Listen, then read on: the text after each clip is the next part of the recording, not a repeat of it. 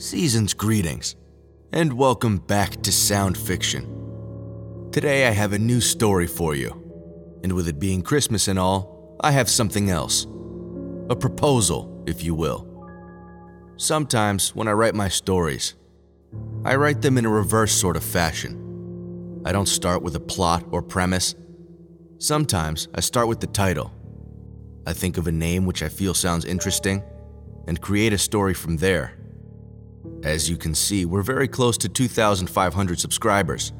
And as promised before, once we get to 2,500, I'll let you choose the title of the next story. Write in the comments of this video or in the community post the title of a story you'd like to hear be made. I can't be sure what this story will be about, but if we get the subscriber count to 2,500, the next story on this channel will have a title that was given to me by you. So think hard and choose wisely. Without further ado, episode 42 of Sound Fiction, Feaster.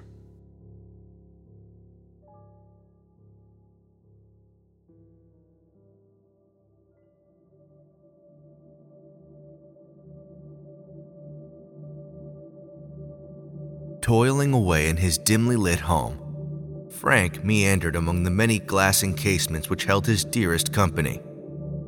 Fish. All kinds of fish. Swimming around in the numerous tanks which inhabited the main room of his house. In the middle of this room was one very large tank, which took up the majority of the floor space. Tropical fish and coral of all colors fluttered peacefully throughout the water and existed harmoniously inside their beautiful little world. This massive tank and everything in it was Frank's prized possession, and the calmness he received from it was greater than anything else.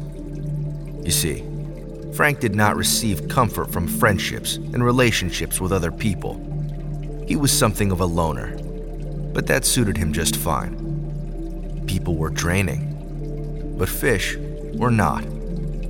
They did not ask for anything. They did not complain. They did not argue. They were the perfect companions. In the darkness of night, Frank turned off all the lights in his house and stood in the main room. He let the fluorescent corals in the tanks flood his home with light, a psychedelic display of seemingly cosmic energy that made Frank feel like he was on another planet and totally at peace. As he looked into the center of the enormous fish tank, he noticed a piece of coral that was unlike the others. The color of this rock was somewhat dull in nature, still vibrant, but almost as if its true color was trapped inside and begging to come out. Frank reached in and pulled this small rock off the larger one it was attached to. About the size of a golf ball, he held it between his thumb and index finger. This tiny object held a peculiar kind of energy. It emitted a strange sensation to Frank as he held it, like it was vibrating at a very low frequency. Frank was beyond curious to know why this rock was so odd. He sensed that there was something inside, so he filled up a bowl of water, dropped the rock in it, and carried the bowl to his garage. Frank brushed the cobwebs off his toolbox and took out a ball-peen hammer. He removed the rock from its bowl and placed it on the counter. The rock did not move. Grounded in place, it stood there, unaffected by the hammer's impact. Frank then placed the rock between the vice clamp at the end of the counter and tightened the lever. With a rigid hacksaw, he began stroking away at it, slashing and slicing in attempts to divide the dense little stone. Frank's mind began racing with excitement at the prospect of what might be inside. Rare gemstones, or perhaps precious metals of some kind. He hacked the saw blade faster, back and forth, harder against the rock, until a split in the exterior, exposing whatever was inside. An ominous red glow shone from this lone crack, and Frank removed the hacksaw to get a better look. From this small opening creeped out tiny gelatinous appendages. An animal. or some other type of living thing, began making its way out. Shocked and in awe, Frank acted quickly by placing the bowl of water under the vice clamp, just in time to catch the odd little creature as it escaped the stone containing it. Baffled by what he just witnessed, Frank stayed in the darkness of his garage and admired the beautiful glow of his unexpected guest. Shapeless and unbound by any true physical form, it morphed slowly in the bowl and explored its newfound freedom. Delighted with this strange finding, Frank yearned to see it engage with a larger habitat. He brought the bowl back into his main room and poured the creature into his massive fish tank.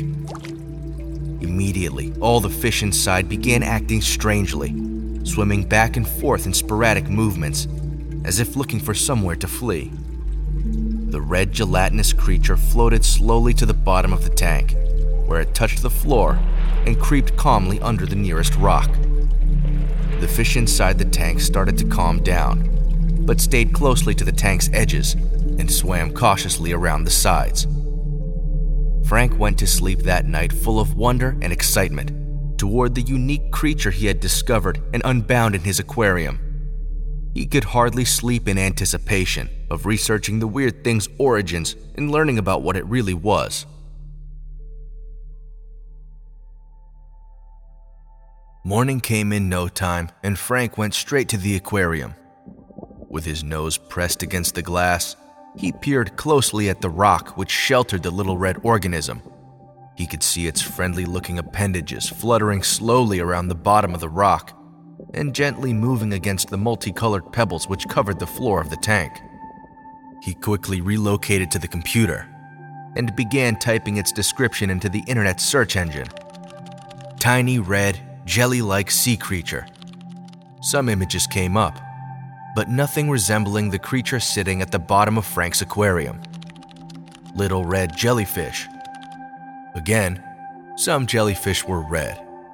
Some were small. Some were both. But nothing looked like what Frank cut out of that rock the day before. The searching continued, using all kinds of keywords, descriptive terms, and comparisons to other known animals. But nothing could shed light on what the thing was, or even come close to identifying it. Frank was confused, and even a little frustrated by this. But suddenly, he was hit with a wave of emotion, an intense eureka moment that almost put him on the floor. I can't find any information on this weird animal because it doesn't exist. I've discovered a completely new kind of organism, something no one has ever even seen before. This realization almost sent Frank's heart through his chest as he rushed back to the tank and laid eyes on his pioneer discovery. The fish still swam closely to the sides and far away from the jelly-like creature. It was as if every living thing was privy to its presence and operated cautiously because of it. Every living thing but one. Frank's rainbow mantis shrimp, which appeared to have developed a fascination with the little red creature. The shrimp creeped closer to the rock it was hiding under and looked inquisitively at the appendages, as if trying to figure out where the creature started or ended. Just then, one of the creature's soft extremities protruded further out from under the rock and formed itself into the shape of a small crustacean or mollusk of some kind. The shrimp was immediately drawn to this shape and geared up its clubbed fist to punch the tiny red thing. As soon as it did, the clubbed fist smashed against the soft jelly body, but did not recoil. The shrimp was stuck to the creature and fought desperately to detach from it. The more it struggled, the further the creature came out from under the rock and began consuming the shrimp's body. Soon, the entire mantis shrimp was encapsulated by the gelatinous creature, and within 2 minutes, its whole body had dissolved into its captor and disappeared entirely. The little red creature had now assumed its normal shapeless form and was no longer that little. It had doubled in size, and the fish inside the tank now swam frantically to no avail. Frank was astonished by what he just witnessed. not only the feasting of a larger animal from one so small, but the intelligence displayed by this unique organism. How did it know to make itself into a mollusk shape if it had never seen one before? And how did it know the mantis shrimp to be a predator of such animals? Completely exhilarated by this event and fascinated by the creature, Frank paced anxiously around the room. He had something truly remarkable on his hands, something that required serious attention and was possibly out of his depths to deal with. His first thought was to call some kind of authority in marine biology. Yes, trained and educated professionals who could research this thing and learn a great deal from it. But no, if he did that, they would just take it away, keep it in a lab somewhere, and hidden from everyone. Who knows if it would ever be seen again? Who knows if Frank would get the credit he deserved for making this remarkable discovery? He had to keep it. He had to study it himself to understand what it truly was before presenting it to the world. Over the next few days, he observed the creature and took notes. Ever since eating the mantis shrimp, it made efforts to feed regularly. It started by crawling over and consuming anemones, along with other pieces of living coral. It did this and increased in size. The organism was now as big as a fist and becoming more adventurous with its movement. It climbed the walls of the aquarium and tried to get closer to the other fish. Just as they did from the beginning, the fish avoided this creature at all costs and stayed as far away as possible. The featureless red creature needed a new plan, so it traveled to the center of the tank and perched itself on top of the highest rock, where everything could see it. It then secretly stretched one of its appendages down the rock and under the pebbled floor, so long and thin that no one could see it, not even Frank. This nearly invisible extension creeped up the wall of the tank, and just as an unsuspecting fish swam by, it was taken and reeled into the middle. When this first happened, Frank had no idea what was going on. It was only when Frank saw the appendage breach the pebbled floor and grow thicker as the fish was pulled closer did he understand. He could not believe how smart this animal was and how quickly it adapted to its new environment. Although it was slow, it was also patient and always found a way to eat. It repeated this technique time and time again until it had eaten about half of the fish in the entire tank. Now, with the number of fish diminishing and the tank much less dense with life, a new method was born. The red creature, now the size of a grown man's head, stretched itself out flat and covered the entire floor of the aquarium. From wall to wall, corner to corner, the whole floor was covered in a light shade of red. It then rose slowly from the bottom of the aquarium to the top, like a two-dimensional filter, forcing all of the remaining fish toward the surface of the water. As this was happening, the fish panicked as if they knew exactly what was going on. The sides of the creature folded inwards, trapping the remaining fish in a bowl-shaped basin, before closing in on itself and engulfing them inside. Frank noticed that the fish did what all the other animals eaten by this thing before them did. They gave up. After initially panicking and trying everything to escape the situation, they simultaneously stopped and let their ill-fated demise take place. Frank was reminded of how the mantis shrimp did this, and so did all the other fish that were eaten one by one. At a certain point, they all stopped fighting and just let the creature consume them. Maybe it was the effects of a powerful neurotoxin administered by the animal, but Frank held a lingering concern that it might be something else. Now larger than a basketball, the big red organism sat still in the center of the tank. Frank could not believe just how much it had grown in only 3 days. Although it had eaten every living thing in the aquarium, he knew it still wanted to eat more. At the supermarket, Frank decided to get a range of foods for it to try, and perhaps experiment if there was anything it did not like to eat. At the store, he he bought all kinds of fruit and vegetables, meats and cheeses, and even processed foods like canned goods and hot dogs. When he arrived home, the big red blob sat still in the middle of the tank. Frank started by dropping a carrot in the water. The large, shapeless organism meandered over to the carrot and slowly absorbed it, making it disappear as if it was never there. Next, he dropped a head of cabbage, and then a whole pineapple. With the same result, the organism consumed the produce, leaving nothing behind. Frank looked closely at the creature's gelatinous body and wondered where the food had gone. With the organic mass being somewhat transparent in nature, he thought he might see the more recently eaten objects floating around inside. But no, nothing. It was as if the things eaten by this animal simply became part of it. Frank could not understand, but wanted to feed it more.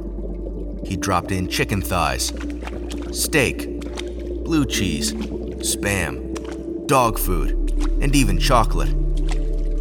There wasn't anything the big red mass wouldn't eat, and it now had ballooned to the size of a large beach ball. With the top of its amorphous body now sticking out of the water, Frank couldn't believe what this thing was actually capable of. Sitting there, bobbing up and down ever so slightly, he couldn't shake the feeling that it was looking right at him, peering directly into him. Frank took a step backward, and the massive blob began growing into a pillar that made its way upward. With water splashing out from the tank, the pillar reached the ceiling and grew long, thin extensions, which creeped along the top of the room and outward toward its edges. Terror set in, as Frank had no idea what was happening and only knew that he had to get out. He bolted backwards to exit from the open door behind him, but just as he did, one of the creature's long appendages shot forward and slammed it shut from the ceiling. The other appendages did the same to the open windows, leaving Frank trapped in there with it and no possible escape. Real panic presented itself as Frank pulled on the door as hard as he could, with no success. His only chance was one of the windows, so he picked up a can of beans and threw it at the nearest one, shattering the glass instantly. As he made a break for the only exit, Frank felt something yank his ankle, sending him to the floor. One of the appendages had made its way down there and wrapped itself around his leg tightly. Looking up, Frank saw the pillar morphing a new protrusion out toward him, reaching slowly and without concern. Frank stuck his hand out to stop it, but only to watch the gelatinous outgrowth stick to his palm and engulf his fingers. Screaming in horror, Frank ripped his arm away repeatedly, but this had no effect, as the thick, mucousy extension made its way up Frank's forearm. In the thick of his frantic tantrum, Frank lost the sensation of his fingers, and soon his entire hand. He looked at the creature engulfing his arm, as it was now well past his elbow, but was unable to determine where his body ended and where the creature's began. He stopped fighting and looked at the giant pillar, not as a separate organism consuming him, but as an extension of himself growing stronger. Visions filled his mind of the creature's past, but in the form of his own memories. From the dawn of time, leading into the conception of life on Earth, existence was to consume. Some organisms consumed more than others, therefore becoming stronger, smarter, better. When consumption is not limited, existence is a feast, enjoyed by some and feared by the rest. But the ocean, mother of all life on Earth, had an intelligence and intuition matched by none. She need not consume anything on Earth, because she was everything on Earth. She recognized the insatiable appetite of some, and the feast to be had from it. So in an act of kindness, she locked away the feasters in her vast waters, and allowed life to flourish on her beautiful planet. For eons they lie in wait, patiently anticipating the day they could be free and feast once again. Well, that day was today, as the feaster wrapped itself around Frank whole, and Frank, the man, the being, the idea, was lost completely to it.